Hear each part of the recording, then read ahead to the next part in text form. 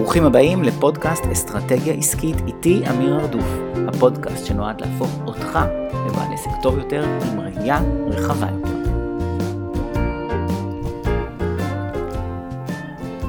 ברוכים הבאים לפודקאסט האסטרטגיה, והיום אנחנו בפרק השלישי של עונה 4, עונת יצירות המופת, מאסטרפיסס של כתיבה שיווקית שאותן אני מנתח, והיום אנחנו פוגשים את אחד מענקי הפרסום, דיוויד אוגילבי. מי שיש לו מזל, נמצא את הספר של אוגילבי, שנקרא הפרסום על פי אוגילבי, שגם תורגם לעברית, ספר חשוב, ספר מרתק, אני ממליץ מאוד. בפרק של היום אני מנתח פרסומת של אוגילבי לרולס רויס, פרסומת קלאסית, שהיא מדגימה עיקרון מאוד מאוד מרכזי, תספר יותר ולכן תמכור יותר. בשואו נוטס של הפרק, כמו בפרקים הקודמים, יש קישור לפרסומת עצמה שאני מקריא ומתרגם תוך כדי הפרק. בשביל זה צריך להזין דרך אחת האפליקציות הרגילות, אפל, ספוטיפיי וכו', ושם יש את הקישור. אז האזנה נעימה שתשפר לכם עוד את יכולת הכתיבה השיווקית. קדימה, בואו נתחיל. אנחנו בפרק נוסף בעונה 4 של עונת יצירות המופת, עונת יצירות המופת השיווקיות. והיום אני בחרתי יצירת מופת שיווקית של אחד מהמפרסמים הגדולים בכל הזמנים, הרבה קראו לו האבא של הפרסום, ומדובר בדיוויד אוגילבי. דיוויד אוגילבי הוא היה הבעלים של אחת מסוכנויות הפרסום החשובות ביותר, וסוכנות אוגילבי קיימת עד היום. הוא, רשמתי לעצמי, הוא נולד ב-1911, הוא נפטר ב-99, והוא הוציא ספר מאוד מאוד מאוד מפורסם. לספר הזה, הנה זה כתוב לי פה, לדעתי אני קראתי את הגרסה שלו בעברית, אחד הספרים לדעתי המאוד מאוד ראשונים שאני קראתי על עולם הפרסום, והספר נקרא Confessions of an Advertising Man, שזה וידועים של איש פרסום. יכול להיות שהספר שקראתי זה ספר מאוחר יותר שהוא הוציא, אבל זה ספר מאוד מאוד ידוע, והוא משתף פה הרבה מהדברים הטובים ביותר שהוא כתב. דיוויד אוגילבי, שווה לקרוא לבן אדם הזה, ובאמת דמות מאוד מאוד חשובה. ויותר מזה שהוא דמות חשובה, הוא לקח מותגים, והוא הכניס אלמנטים של קופי בכתיבה שיווקית, שהיא כתיבה מהעולם הזה של direct mail ו-direct advertising ו-direct marketing, שזה השיווק הישיר, הפרסום הישיר, וזאת צורה של פנייה שהיא לכתוב הרבה ולהסביר הרבה, ובסוף להניע לפעולה. לעומת הפרסום המותגי, ופה זה שילוב בעצם מאוד מאוד יפה, של לקחת מותג, ואנחנו נסתכל תכף על אחת הפרסומות, לקחת מותג, ולא רק לכתוב על המותג הזה, זה השם שלו ולתת איזשהו סלוגן, אלא להכניס הרבה כתיבה. הוא לא היה הראשון כמובן שעשה את זה, עשו את זה לפניו, והוא פשוט אחד הגדולים שעשה את זה, או שעשו את זה. אז זה באמת בן אדם ששווה להכיר, דיוויד אוגילבי. עכשיו, מעבר לזה, ואגב, הוא באמת, הוא השראה מאוד גדולה להרבה אנשי פרסום שבאו אחריו, ולדעתי בהרבה סוכנויות פרסום, בטח סוכנויות קלאסיות, אולי פחות הסוכנויות הדיגיטליות וחבל, אבל הרבה סוכנויות קלאסיות מתייחסים לכתיבה של אוגילבי ולספר של אוגילבי ממש קריאת חובה לאנשי פרסום, לומדים את זה בבתי ספר לפרסום, ובאמת חומרים מאוד מאוד מאוד חשובים. סתם אני אגיד משהו מהצד, המלצה, יש את הסדרה מדמן, ומי שלא ראה את הסדרה מדמן, אז קודם כל זו סדרה דרמטית נהדרת, באמת עילוי של שחקנים, ועיצוב ותלבושות, וזה פשוט תענוג.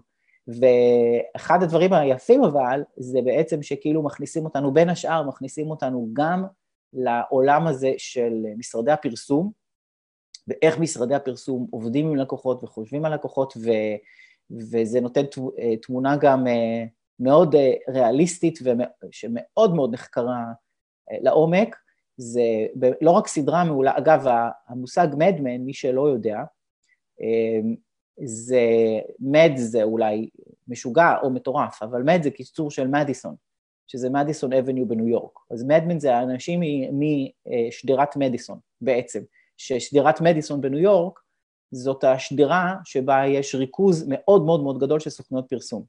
ממש, כל עולם הפרסום מיוצג שם במדיסון אבניו, ואפשר עד היום, אפשר ללכת על מדיסון אבניו ולראות כל הסוכנויות הגדולות נמצאות שם.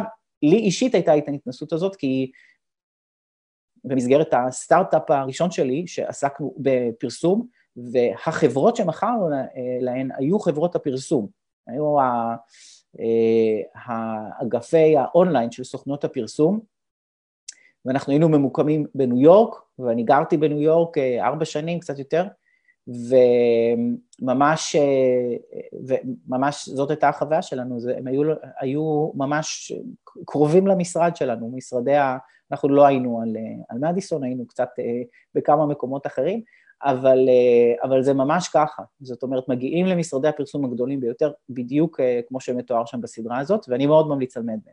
אז עכשיו גם מי שרוצה להרשים את החברים שלו, הוא יכול להגיד למה קוראים לזה מדמן. אז זה ככה המלצה על הדרך. עכשיו, על מה אנחנו מדברים היום? אני כתבתי במייל הזמנה שלי, לדעתי אפילו לא פרסמתי פוסט הזמנה, נקודה מינוס לרעתי, אבל עובדה שנמצאים איתי פה הרבה, אז במייל שכתבתי, אז הכותרת שנתתי לו זה ספר יותר, תמכור יותר. ויש משפט באנגלית שאני מאוד מאוד אוהב, שאומר, yelling is not selling, telling is selling. זאת אומרת, yelling is not selling, זאת אומרת, לצרוח זה לא למכור, לספר זה למכור. telling is selling. או במילים של אוגילבי לדעתי, the more you tell, the more you sell. ככל שאתה מספר יותר, אתה מוכר יותר.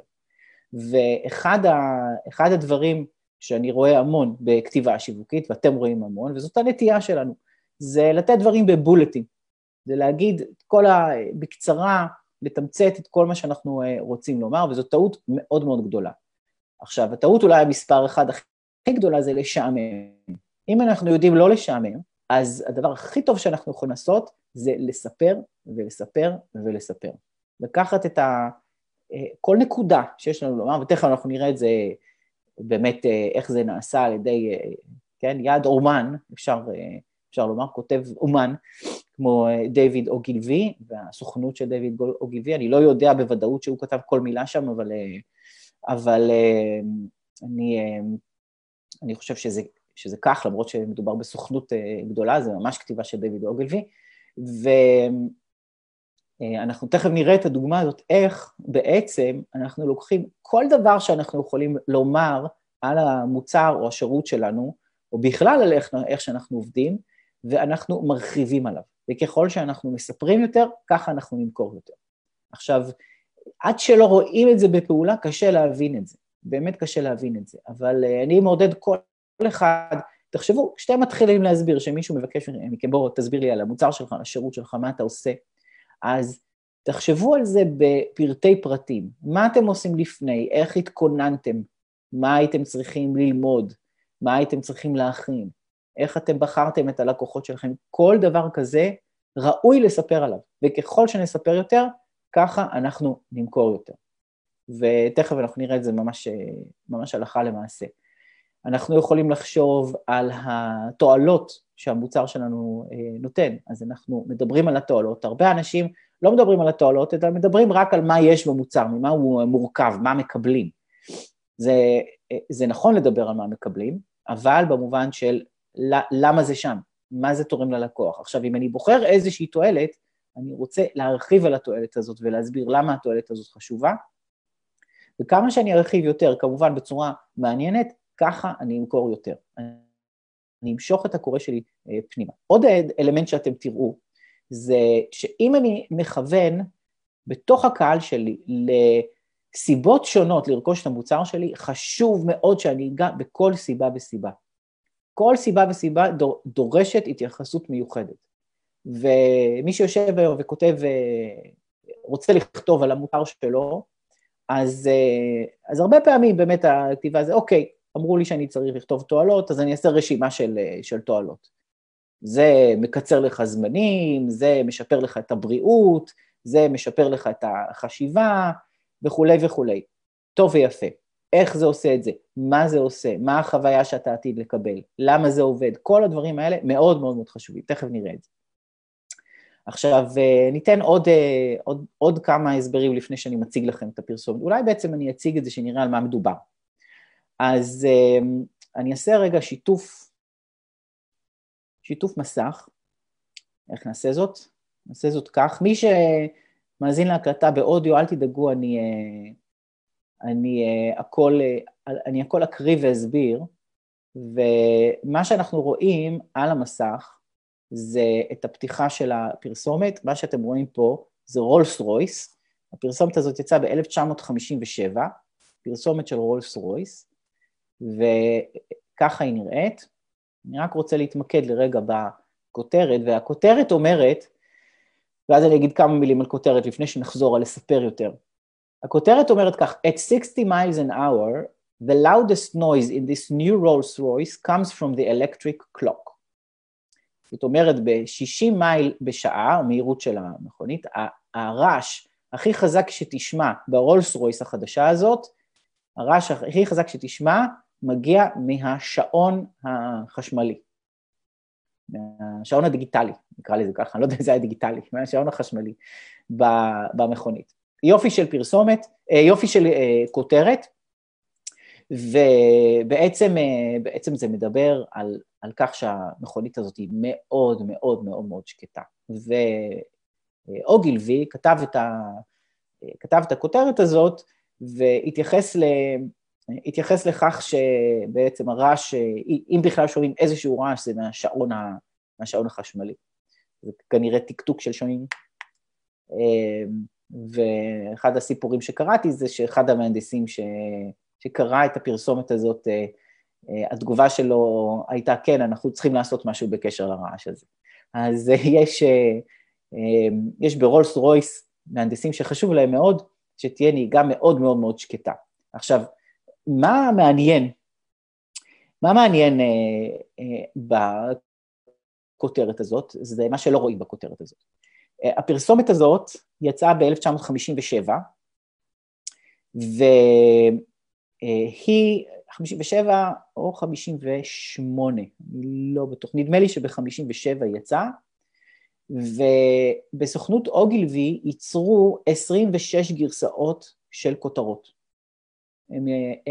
הם כתבו 26 גרסאות של כותרות, ומתוך הגרסאות האלה הם בחרו את הכותרת הזאת.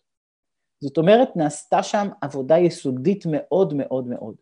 ויותר מזה, אוגילבי בעצמו ראיין עובדים ברולס רויס, והם עשו תהליך מחקר של בערך 3 שבועות, של לעשות מחקר מאוד מאוד מאוד מעמיק על הרכב, תוך כדי ראיונות של עובדים וראיונות של מנהלים, ובשביל ללמוד כל מה שאפשר על המוצר הזה. ומתוך זה ייצרו 26 כותרות, ומתוך הכותרות האלה הם בחרו את אחת מהכותרות האלה. עכשיו, אני אציג לכם רגע, תכף אני אכין את זה ואני אציג את זה, אני אציג לכם את הכותרת שהייתה לפני. כך נראתה הכותרת לפני. היה כתוב בה, the best car in the world. אוקיי? ויש פה איזה מין הערה קטנה באתר שדרכו אני מציג, ואני אצרף בהמשך את הקישור. אבל זה מה שהיה כתוב, the best car in the world, Rolls Royce. ואז כתוב, okay, owners of the new Rolls Royce Silver Cloud sedan are agreed that in their opinion this motor car is the greatest in the long tradition. כל הנוסעים ברולס רויס מסכימים שזה המכונית הכי טובה והכי טובה והכי טובה. זה שעמומון גדול, ואנחנו תכף נחזור לפרסומת של אוגילבי. זה הפרסומת שבעצם הפרסומת של אוגילבי החליפה, והתוצאה של הפרסומת הזאת, בשנה שהתפרסמה, זה עלייה ב-50% במחירות של רולס רויס. עלייה ב-50% במחירות של רולס רויס, כתוצאה מהפרסומת הזאת. זה לא סתם, ואוגילבי לדעתי מתייחס לכותרת הזאת, בכתיבה שלו בתור הכותרת הכי טובה שהוא כתב אי פעם. אז צריך להבין שאנחנו מסתכלים פה על איזה משהו שמבחינתנו זה יכול להיות עוד כל טקסט אחר. אוקיי, נכון, כתוב וכולי, אבל כשאנחנו מבינים מה הדבר הזה עשה, ומה קרה מאחורי הקלעים, תחשבו משהו, מילה כתובה, תחשבו, אנחנו מוצאים תוכן. אנחנו מוצאים תוכן, וכשאני אומר מילה כתובה, צריך להבין את העניין הזה. המילה כתובה זה גם מילה מדוברת, זה גם מילה מצולמת, אבל היא גם המילה הכתובה עצמה. כן, זה חשוב לשבת ולכתוב, זה יכול להופיע באימייל, זה יכול לכתוב בעמוד מחירה, זה יכול להיות במכתב שאנחנו מדפיסים ושולחים ללקוחות שלנו, אבל תחשבו שאיפשהו מתחבא איזשהו נוסח, שאם אנחנו נכתוב אותו נכון, וננסח אותו נכון, אנחנו יכולים להגדיל את המחירות בעסק ב-50%. זה מטורף. עכשיו, וזה אמיתי. זה באמת אמיתי. עכשיו, אני הרבה שנים מתעניין, זה מרתק אותי, הנושא הזה של כתיבה שיווקית, והנקודה היא שהדברים האלה שאתם רואים, שמופיעים לנו, מה שאנחנו לא רואים זה באמת מה קדם לזה. אז אנחנו לא רואים את הפרסומת שקדמה לזה, והנה הראיתי אותה, אז אפשר לראות סוג של לפני אחרי, פתאום עלייה של 50% במחירות של רולס רויס, ואנחנו עכשיו, אנחנו יודעים שמדובר על כך שכתבו הרבה כותרות. אני אומר לכם ששיטה טובה לכתוב, זה קודם לכתוב את הטקסט, ואת הכותרת להשאיר לסוף, ואז לחשוב על גרסאות, ולנסות גרסאות שונות, וגם אוגילבי כתב את הפרסומת הזאת, ופרסם אותה במגוון טקסטים, זה לא היה הטקסט היחיד, אבל צריך להבין שיש את כל העבודה הזאת שקורית, ושווה להשקיע את הזמן הזה. זאת אומרת, מי שעכשיו יושב ואומר, אני אכתוב משהו על העסק שלי, וקחו את זה, באמת, קחו את זה כאיזה עידוד לשבת, ואחרי שאתם מאזינים לכזה דבר, לשבת ולכתוב, זה יכול להיות סתם על מסמך של וורד, איך אתם הייתם כותבים את הפרסומת לעסק שלכם. איך היינו לוקחים כותרת כמו ב-60 מייל בשעה, כמה זה 60 מייל, נגיד 95 קמ"ש, בסדר? אולי 100. אז ב-100 קמ"ש, הרעש הכי חזק שהמכונית הזאת משמיעה, זה השעון החשמלי שלה. איך אנחנו לוקחים את זה, ואנחנו לוקחים איזושהי תועלת מרכזית, הוא לקח פה תועלת מרכזית, הוא אמר, אנחנו ניקח את התועלת המרכזית, שזה השקט הזה, נוסעים מאוד מאוד מהר, ויש שקט כזה, איך אנחנו לוקחים את התועלת המרכזית שלנו, ומציגים אותה באמת בצורה הכי טובה שיש, שגורמת בעצם לקורא שלנו להישאב פנימה. עכשיו,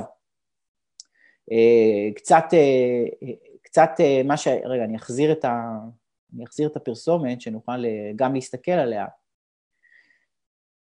קצת חזרה על דברים שיצא לי לדבר עליהם בעבר, אז באמת יש את התמונה, התמונה היא מושכת את תשומת הלב שלנו לכותרת, גם תסתכלו על הכיתוב, כתוב The Rolls Royce Silver Cloud 2, כן, ה-Rolls Royce מגרסת Silver Cloud, כתוב את המחיר, אני בטוח שכל אחד פה היה שמח לקנות במחיר הזה היום רולס רויס, אבל הדולר הוא לא מה שהיום, עדיין ב$15,000 655, זה היה עדיין מכונית יקרה, אבל היא יקרה שהקהל שאליה, הפרסומת הזאת הופנתה, בהחלט יכול להרשות לעצמו, קהל שהוא, אפשר לקרוא לו upper class, כן?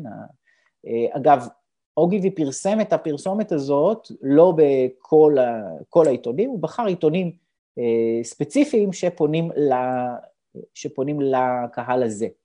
אצלנו, איפה זה מתבטא אצלנו? אצלנו זה מתבטא, אם אנחנו מפרסמים נגיד בפייסבוק, אז כשאנחנו בוחרים את הקהל, אז שם אנחנו יכולים לבחור הרבה אלמנטים של הקהל. ואנחנו יכולים לבחור במה הוא מתעניין, ואנחנו יודעים שנגיד, בישראל אולי זה טיפה יותר קשה, אבל עדיין זה אפשרי. אחד הדברים שאתם תדעו בפייסבוק, זה שאנחנו יכולים לפנות לתחומי עניין.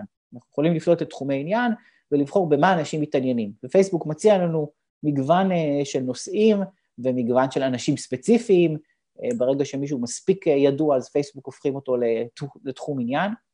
בארצות הברית, יש תעשיית המגזינים והעיתונים היא הרבה הרבה יותר מפותחת בישראל, יש מגזינים ספציפיים מאוד מאוד מאוד כמעט לכל נושא, ושם בהחלט אפשר לעשות טרגטינג לקוראים או מתעניינים, נגיד, בעמוד של מגזין מסוים, ואז אנחנו יודעים שאנחנו קולעים לאוכלוסייה מסוימת גם מבחינת הכנסה, אז היום יש את הגרסאות האלה. יש גם את הגרסאות האלה בפרסום רגיל אופליין, זאת אומרת, בפרסום בעיתונאות וכולי, עדיין כל עיתון נותן את הפרטים לא את הפרטים האישיים של המשתמשים שלו, את הסטטיסטיקה על המשתמשים שלו ומה מאפיין אותם, ובהחלט מפרסמים חלק גדול מהזמן שלהם, הם משקיעים באיך להגיע לקהל הנכון. אנחנו עם המסר הכי טוב בעולם, הכותרת הכי טובה והכתיבה הכי טובה, לא נגיע לקהל הנכון, זה לא יעשה שום דבר. ופה היה המון דיוק מכל הכיוונים. מסר נכון, קהל נכון, מדיה נכונה, שזה העיתון הכתוב, ובאמת התוצאות הוכיחו את עצמן. אני אספר לכם עוד קצת על ההיסטוריה שקראתי עליה בהקשר של הפרסומת הזאת. אוגילבי, הפרסומת הזאת רצה עד 1962, מ-57 עד 62, וב-62 אוגילבי עזב את רולס רויס, כי הוא הפסיק להאמין במוצר שלהם. וזה גם כן דבר מאוד מאוד משמעותי. המוצר שאנחנו באים לפרסם, אם אנחנו לא מאמינים בו, אנחנו לא נצליח לעשות לו פרסומת אפקטיבית, וזאת הסיבה בעצם שאוגילבי הפסיק לפרסם את רולס רויס, אבל הפרסומת הזאת רצה כמה שנים ויצרה תוצאות יוצאות דופן. עכשיו בואו נקרא אותה. אז התמונה של הרולס רויס הובילה אותנו לכותרת, הכותרת מובילה אותנו לתת כותרת שאותה אנחנו נקרא What makes Rolls Royce the best car in the world, מה עושה את רולס רויס למכונית הטובה בעולם, הוא לא מסתיר שזה מכונית טובה בעולם. הוא שם פה ציטוט של אחד המהנדסים, There is really no magic about it, it is merely patient attention to detail. הוא מצטט, says an eminent Rolls Royce engineer, אומר מהנדס אמיננט זה בעל שם, מהנדס בעל שם מרולס רויס אומר, אין קסם אמיתי בעניין, זה בסך הכל הרבה סבלנות ותשומת לב לפרטים.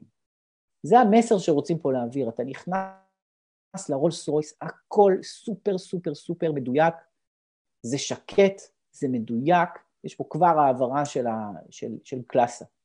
והרבה המקום הזה של המהנדס שמדבר מאחורי, זאת אומרת, זאת מכונית שהנדסו אותה. ועכשיו אנחנו נקרא, זה אולי נראה הרבה לקרוא, אבל זה לא הרבה לקרוא. הנה, אני אגדיל כאן קצת את פלאי הזום, אני אגדיל את מה שאתם רואים מופיע על המסך, ומי שמאזין להקלטה, רק מאזין, אל דאגה, אני מקריא. כל הפרסומת הזאת היא מאוד מאוד מעניינת, כי היא רשימה ממוספרת, 1, 2, 3, 4, עד 11, ובסוף מחיר. ואחרי המחיר, הנעה לפעולה. פשוט ככה, עובדות. זה היה מאוד מאוד לא נהוג, זה היה באמת גישה אחרת, אבל היא מייצגת את הרעיון הזה של ככל שתספר יותר, תמכור יותר. ואנחנו מסתכלים עכשיו על מספר 1. מספר 1, ופה אתם תהיו סבלנים איתי בזמן שאני קורא, וזה חשוב להסתכל על מה עומד מאחורי הכתיבה הזאת, ולנסות להבין מה חשב המפרסם שכתב את זה, ויותר חשוב, איך אנחנו יכולים לעשות את זה. אל תהיו פה מאזינים פסיביים, זאת אומרת, תסתכלו על הדבר הזה תשאלו את עצמכם, איך אני יכול להכיל את המשפט הזה? איך אני יכול להכיל את הפסקה הזאת? יכול להיות שלא כל פסקה אני תצליחו להכיל על העסק שלכם, אבל בתוך 11 פסקאות אני מבטיח לכם שיש כמה שאתם תוכלו להכיל על העסק שלכם. זה מאוד מאוד מאוד משמעותי. אז נקרא, at 60 miles an hour, the loudest noise comes from the electric clock, זה הציטוט שאמרתי מקודם.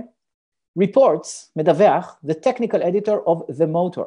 כן, העורך הטכני של העיתון ותמכור. אגב, אוגילבי ציטט בתוך הפרסומות שלו, הוא נהג לצטט עיתונים אחרים.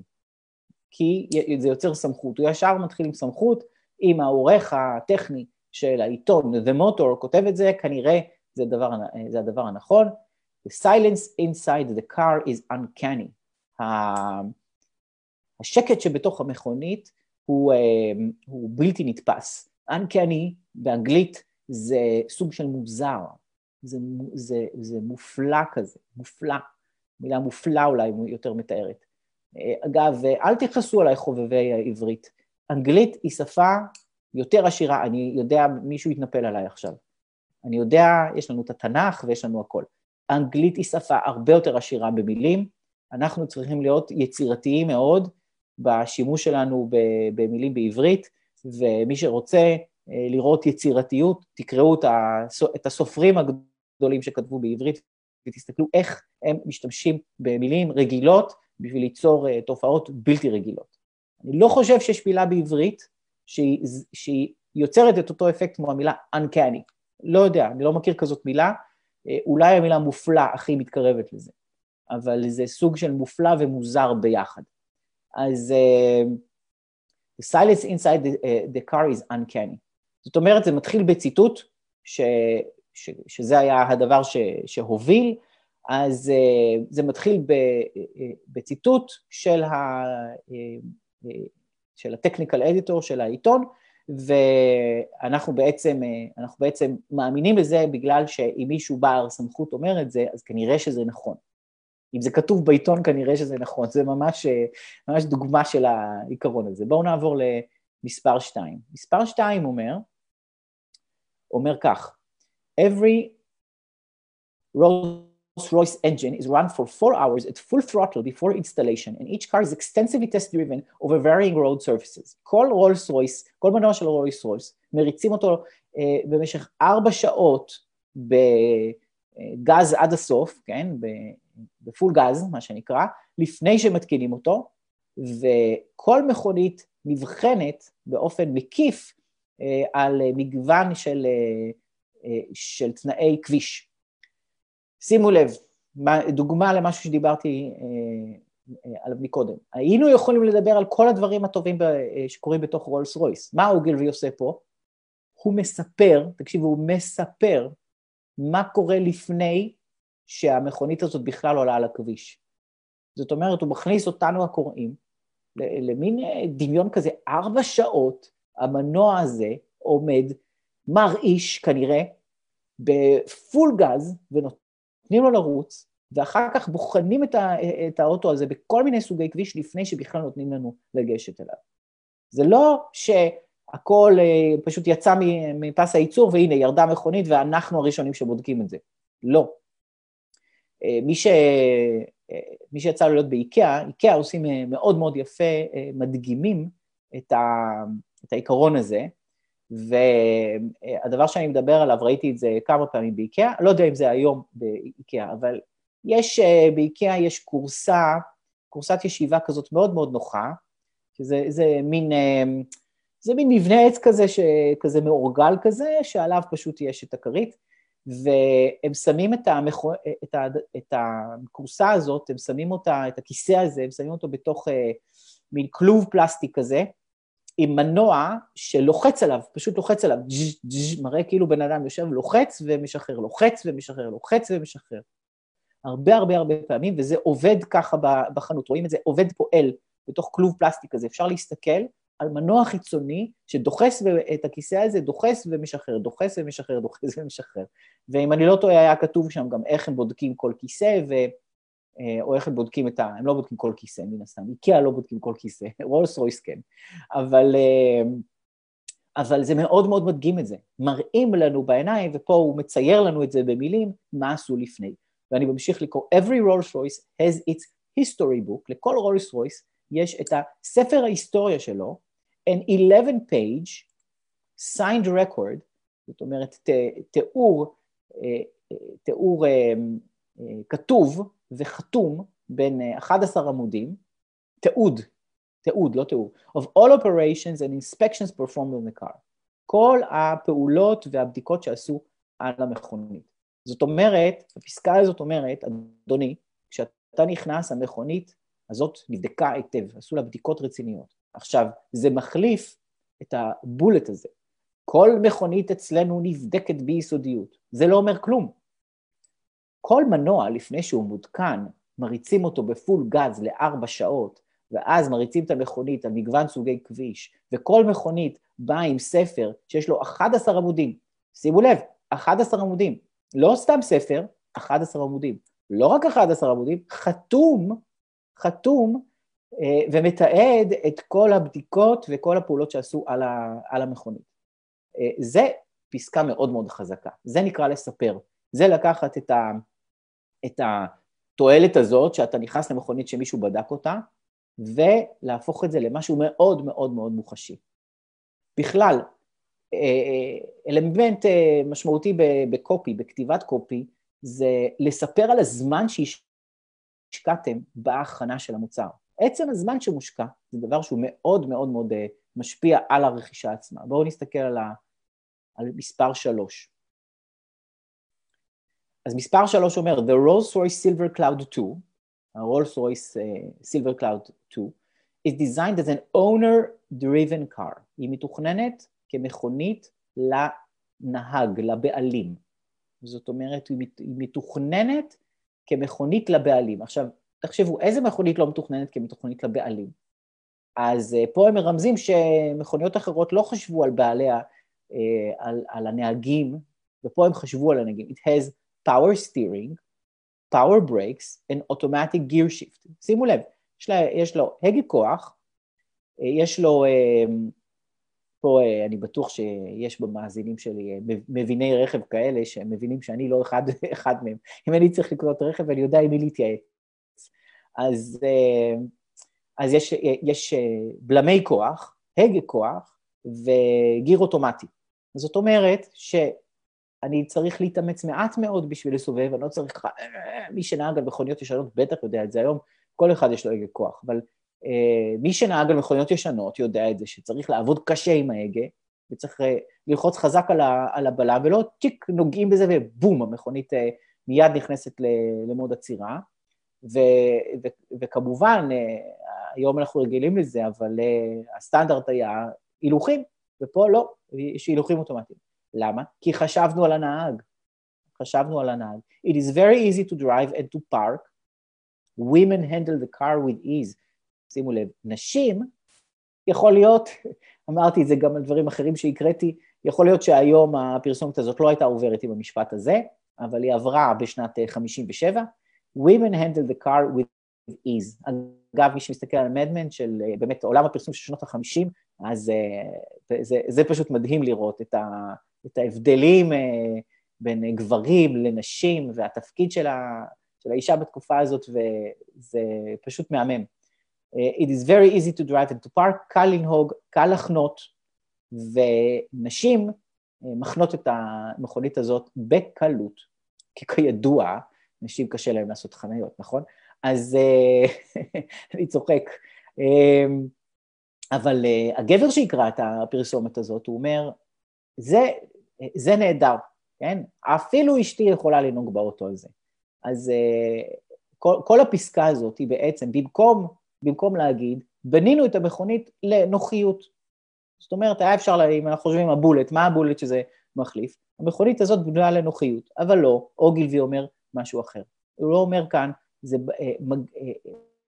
היא בנויה לנוחיות, ואתם לא תמצאו את המילה נוחיות כאן, בשום מקום בפסקה הזאת. כתוב, היא תוכננה לנהג. היא תוכננה לבעלים שהוא הנהג. אוקיי? נמשיך. מספר 4.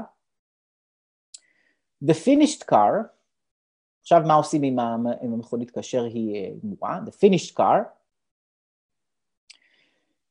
spends a week in the final test shop being fine-tuned, מבלה שבוע בבדיקות, ב-fine-tuning זה בעצם בכוונונים, מה שנקרא.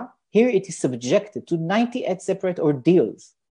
כאן מעבירים אותה דרך 98 ordeal, זה מין תלאות כאלה, תלאות.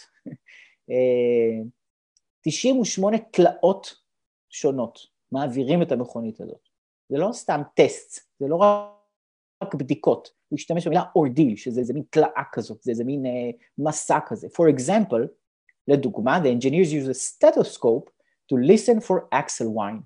זאת אומרת, למשל, ופה הגברים שקוראים את זה, מה זה, מבין במכוניות, אני יודע מה זה axle whine, axle זה ציר, וויין זה כמו צפצוף כזה. אז הוא אומר, למשל, המהנדסים משתמשים בסטטוסקופ להקשיב לרעשי הציר. ושוב, זה מאוד ויזואלי מה שקורה פה. יושב הקורא ומסתכל על הדבר הזה ואומר, וואו, מעבירים את המכונית הזאת בכל מיני תלאות ובחינות ובדיקות, ואפילו הוא מדמיין, יושב בן אדם מסטטוסקופ ומקשיב, האם שומעים את הציר? ואם הוא שומע משהו בציר, אז הוא עושה לו את הפיין-טיונינג הזה, הוא עושה את העיצוב הזה של, את הכיוונון הזה, מספר 5. נכון שזה נהדר, אני חושב שזה מדהים. אני מאוד אוהב לקרוא את הדברים האלה. זה נותן המון המון השראה, ויותר מהשראה, אני קצת חוזר על עצמי, אבל אי אפשר לחזור על נקודה יותר מדי. אנחנו חייבים לשאול איך אנחנו מכילים את זה על עצמנו. ואני ממליץ לפרק הזה, פשוט להקשיב בעצירות, ולעצור, ולהסתכל על הפסקה, ולשאול. ומי שיש לו את הסבלנות, ומי שיש לו את הנחישות לעשות את זה, הוא יקצור מזה, באמת פירות מאוד מאוד מאוד יפים מהתהליך הזה. כי מישהו עשה לנו פה עבודת דוגמה מדהימה, ואנחנו יכולים לקחת את הדוגמה הזאת, ולהכיל אותה עלינו, ומי שעוסק הרבה בקופי רייטינג, ועושה הרבה כתיבה, הוא מאוד מאוד בקיא בדברים האלה, הוא קורא הרבה דברים של אחרים, הוא קורא קופי טוב, והוא מתעניין בקופי טוב. 5. The new 8-cylinder aluminum engine is even more powerful than the previous 6-cylinder unit. אז כתוב, המנוע של 8 בוכנות הוא אפילו יותר חזק מהמנוע הקודם של 6 בוכנות. It accelerates, ופה זה פירוט טכני, ושימו לב, זה שוב ציטוט מעיתון. It accelerates from 0 to 60, מ-0 ל-100, ב-11.4 שניות. זה חשוב מאוד, כמובן, כולנו נכנסים לאוטו, והדבר הראשון שאנחנו רוצים זה ללחוץ על הגז עד הסוף, ולראות אותו מאיץ מ-0 ל-100 בזה, כמובן, אבל זה מסתבר שזה נורא נורא חשוב לגברים שקוראים את ההודעה הזאת, ובסוגריים, Road and Track Test Report. שוב, Road and Track, שם של עיתון, וזה נתוני הבחינה. לא של רולס רויס, מישהו אחר נכנס, מישהו אחר בדק, ומישהו אחר מדווח. אגב, זה סוג אחר של נתון. יש פה אוסף של עובדות. זה סוג אחר של עובדה. זה עובדה שהיא נכללת במה שאנחנו קוראים הוכחה. זאת אומרת, להראות הוכחות ללקוחות שלכם. הוכחות זה משהו מדוד. אצלנו בבית ספר X לפסיכומטרי, תלמידים עלו ב-103 נקודות בציון שלהם בממוצע, בתקופה של כך וכך עד כך וכך, לא משנה, תאריכים כך וכך. זאת אומרת, מדדנו לפני ואחרי, וזה התוצאה. עם זה אי אפשר להתווכח, זאת מדידה. ופה עוד יותר טוב, אם מישהו אחר מדד אותנו, עוד יותר טוב. למה על משחות שיניים וכל מיני כאלה דברים, מספרים לנו שזאת הבחירה של רופאי השיניים. זה לא אנחנו אומרים על עצמנו. זה רופאי השיניים אומרים. למה אנחנו רואים פרסומות גם בטלוויזיה, סקר כך וכך מראה, ואיזשהו משהו על המוצר. המוצר הזה הוא נבחר על ידי רוב הצרכנים בקטגוריה כך וכך. למה? כי זה משהו חיצוני, שמדד אי אפשר להתווכח. כמובן שבסקרים אפשר להתווכח, כמובן שזה משהו אחר. פה הרבה יותר קשה להתווכח, כי פה יש דיווח שיצא בעיתון, שהוא לא רולס רויס, זה מישהו אחר נכנס, בדק, זאת עובדה. שימו לב מה עושים לציפוי של האוטו, במספר 6. The coach work is given as many as 9 coats of finishing paint hand rubbed. עד כדי 9 פעמים צובעים את הרכב, ומשייפים אותו, או איך אומרים, נו, אתם רואים? מעדיף פה את האנגלית, אבל אבל הם עוברים עליו ככה, עושים לו פוליש ידני, פוליש, המילה הכי קרובה שהצלחתי להגיע, מישהו פה בטח יכול לכתוב לי את המילה המתאימה, אבל עושים לו פוליש ידני, והוא צבוע 9 פעמים. 9 פעמים, למה מכונית צריכה צביעה של 9 פעמים? כנראה זו צביעה מעולה. שוב, אני לא מסתפק בבולט שאומר איזה יופי של צביעה, אלא אני ממש מתאר מה היה התהליך. ממש מתאר מה היה התהליך. נעבור ל7. שימו לב מה עושים לרולס רויס המסכן הזה. Every Rolls Royce takes the monsoon test. כל מכונית רולס רויס מעבירים אותה במבחן המונסון, הסופה, הסערה. Windows are rolled up and the car is pelted with water and air at gale force. החלונות מורמים, ואז המכונית מופגזת במים ואוויר בעוצמת סופה. אוויר בעוצמת סופה. זאת אומרת, מעבירים כל מכונית בתנאים הכי חמורים של מזג אוויר. שוב, אני חוזר על עצמי, אבל זה טוב שאני חוזר על עצמי במובן הזה. במקום לכתוב, המכונית עמידה לחלוטין ורסיס גשם לא ייכנס פנימה, הם אומרים, שימו לב, אנחנו לוקחים ומעבירים את הרולס רויס, לא סתם בטסט, לא סתם בבדיקת עמידות במים, אלא את המונסון טסט, את הטסט מונסון. זאת אומרת, נתנו איזשהו שם כזה למבחן הזה, ושוב אנחנו יכולים לדמיין את המכונית שעברה את כל התלאות שלפני וכל הבדיקות שלפני, ומגיעה לאותו בן אדם שהתפקיד שלו זה להעביר אותו את המונסון טסט, את בדיקת המונסון. תחשבו, איזה שמות אתם יכולים לתת לתהליכים שאתם עושים בעסק? מה אתם יכולים להגיד? יש לי תהליך מיוחד שאני קורא לו כך וכך, אתם נותנים לו את השם הזה, ופתאום יש לו משמעות הרבה יותר גדולה עבור הלקוחות שלכם. בואו נקרא את מספר 8. By moving a switch on the steering column, you can adjust the shock absorbers to suit road conditions. The lack of fatigue in driving this car is remarkable. אז פה שוב הוא חוזר לצד ההנדסי, הבולט שהוא רוצה לכתוב זה שלא מתעייפים, מאוד לא מעייף לנסוע במכונית הזאת. אבל מה הוא אומר? אתם יכולים להזיז מתג אחד ולהתאים את בלמי הזעזועים לתנאי הדרך. זה מה שהוא כותב. ואז בסוגריים הוא אומר, היעדר תשישות בנהיגה פשוט יוצא דופן. פשוט יוצא דופן. פשוט מדהים כמה אין עייפות בנהיגה הזאת. היה יכול להסתפק הנהיגה הזאת, אתה לא תרגיש שאתה נוהג, אתה יכול לנסוע שעות על גבי שעות, אבל הוא לא אומר את זה. הוא אומר, אתה יכול עם מתג להתאים את בולמי הזעזועים לתנאי הכביש, ובגלל שאתה עושה את זה, אתה הופך את הנהיגה שלך לסופר לא מעייפת. ממש ככה. עובדות, אבל כל עובדה היא באה להרחיב איזשהו משהו. עכשיו, אמרתי משהו בהתחלה, ואני אזכיר אותו כי קל לפספס אותו. כל דבר כאן מדבר למישהו אחר. למה למישהו אחר? כי כל בן אדם יש דברים אחרים שחשובים לו.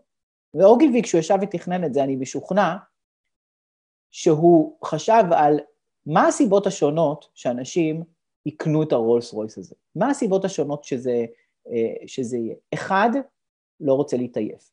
השני, הוא לא רוצה להעביר הילוכים. השלישי, השקט מאוד חשוב לו. הרביעי, הוא רוצה לתת את זה לאשתו, ושגם היא תוכל להשתמש בזה, וחס וחלילה לא תשרוט את זה כשהיא עושה חנייה. הרביעי, חשוב לו, החמישי, היינו כבר ברביעי, נכון? החמישי, חשוב לו ביצועים, והוא רוצה ללחוץ על הדוושה ולראות את הדבר הזה, מאיץ. עכשיו, מספיק שבקריאה אני אפול על הסעיף שמדבר אליי, וזהו, אני אומר, אני רוצה את הרולס רויס הזה. בואו נמשיך לקרוא. 9. 9 אומר, there are 3 independent brake linkages. The Rolls Royce is a very safe car. כן, ה9 או ה10 או ה11, אני כבר לא יודע, אכפת לו בטיחות. אז הוא אומר, יש 3 מצמדי בלמים שונים. הרולס רויס היא מכונית מאוד מאוד מאוד בטוחה, and also very responsive and lively car. זאת אומרת, אתם יכולים לחשוב שאולי מכונית נורא בטוחה, היא לא כל כך מגיבה, אבל המכונית היא מאוד מאוד תגובתית, והיא מאוד מאוד מאוד lively, זאת אומרת, חיה כזאת. It cruises serenely at 85. היא פשוט שטה לה באצילות ב-85 מיילים בשעה. Top speed is in excess of 100 miles per hour. זאת אומרת, והמהירות המרבית היא מעל 100 miles per hour, שזה 160 קמ"ש. אז בעצם למי הוא מדבר פה? הוא מדבר פה לאנשים שרוצים מצד אחד להיות מאוד מאוד בטוחים, ומצד שני הם רוצים להיות בטוחים גם במהירויות גבוהות. הם רוצים להאיץ, הם רוצים לקחת את המכונית הזאת לסיבוב רציני.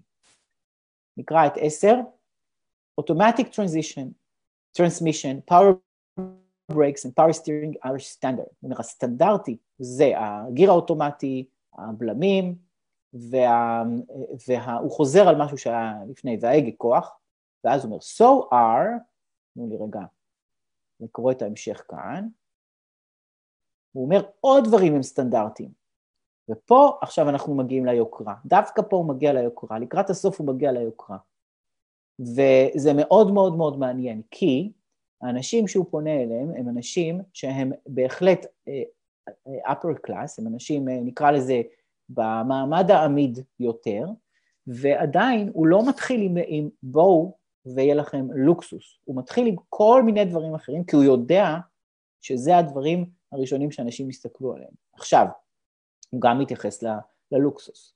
מה הוא אומר? גם הרדיו, גם ההיטינג, החימום, ventilating equipment, האבזור, הוא לא כותב פה air condition, כן? זאת אומרת, הוא לא כותב פה מזגן, אבל הוא כותב פה מערכות אוורור, walnut paneling, הפאנלים בצבע אגוז, seats adjustable for tilt and rake, היכולת לכוונן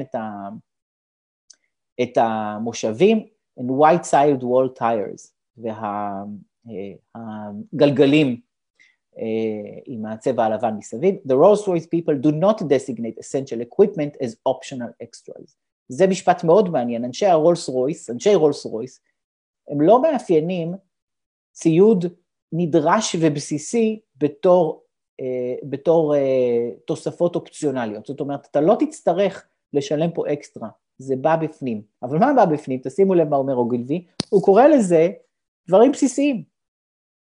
רדיו בתוך האוטו זה בסיסי, וזה לא בסיסי, אנחנו לא מדברים על מכוניות מודרניות. וכל הדברים האלה שהוא מדבר על זה שיש פאנלים,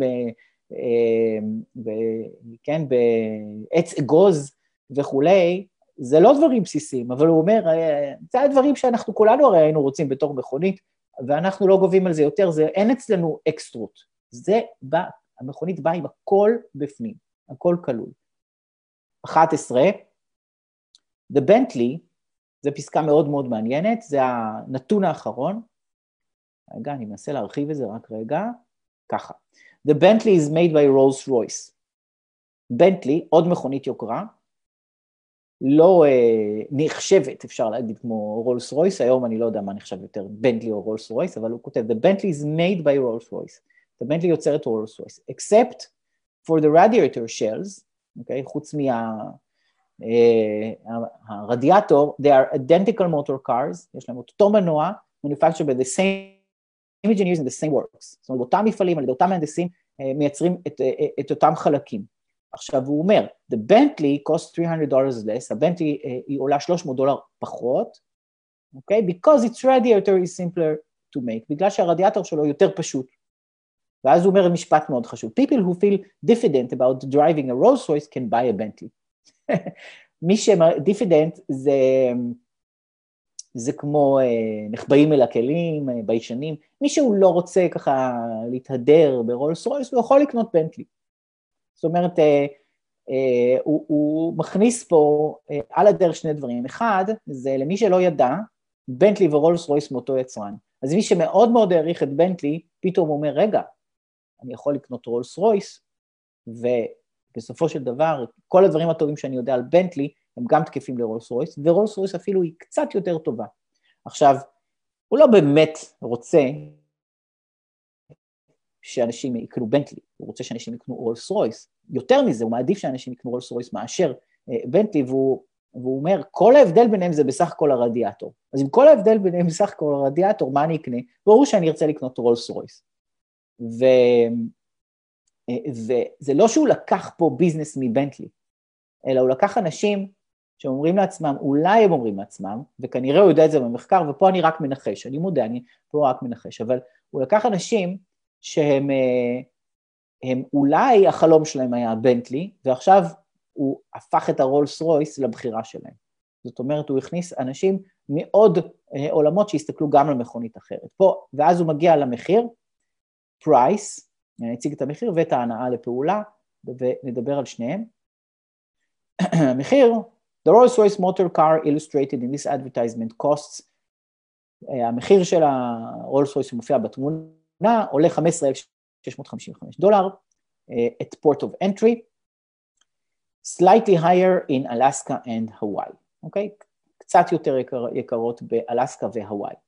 אבל זה המחיר, מחיר כניסה של האוטו. ואז הוא אומר, אם אתה רוצה, if you would like to try driving a Rolls-Royce, הוא מזמין, or Bentley, כן? הוא בסדר עם זה שיקנו בנטלי, כן? אז אם אתה רוצה לנסוע ברולס-רויס או בנטלי, right or טלפון, האמת היא, נתון אחד שאין לי, זה מה הייתה ההשפעה של הפרסומת הזאת על מחירות של בנטלי, אני בטוח שהנתון הזה קיים, לא חיפשתי אותו. אז יכול להיות שהמטרה של הפסקה הקודמת היא גם להכניס אנשים חדשים שחלמו על בנטלי דווקא לבנטלי ולא בהכרח לרולס רויס, אני לא יודע את זה, זה קל לבדוק. If you would like to try, הוא מזמין לנסיעת מבחן, a Rolls Royce or a Bentley, write or telephone any dealer or page 124 במקום אחר בעיתון, או שתכתוב לסמנכ"ל של רולס רויס, נורמן סי מילר, וברוקפלר פלאזה ניו יורק, ואפשר לכתוב, נותן את הכתובת של אותו בן אדם, זאת אומרת אפשר להגיע לאחד הסמנכ"לים הבכירים ברולס רויס, ממש במכתב אישי, כתוב אפילו איזה חדר, room 465. אבל בעצם מה שההנאה לפעולה זה תדפדף לעמוד ששם יש את רשימת הסוכנים, תמצא את הסוכן הקרוב לביתך,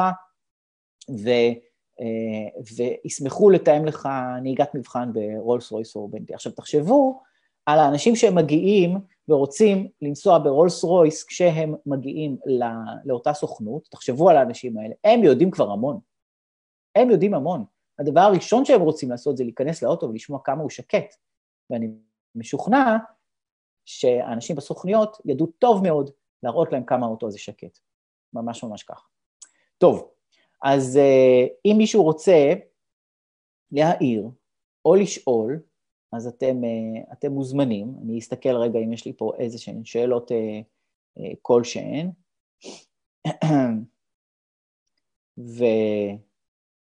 וזיו כותב, הנה נולד הסלוגן, אל תדבר בסלוגנים, ספר כמה שיותר. כן, סלוגן מצוין.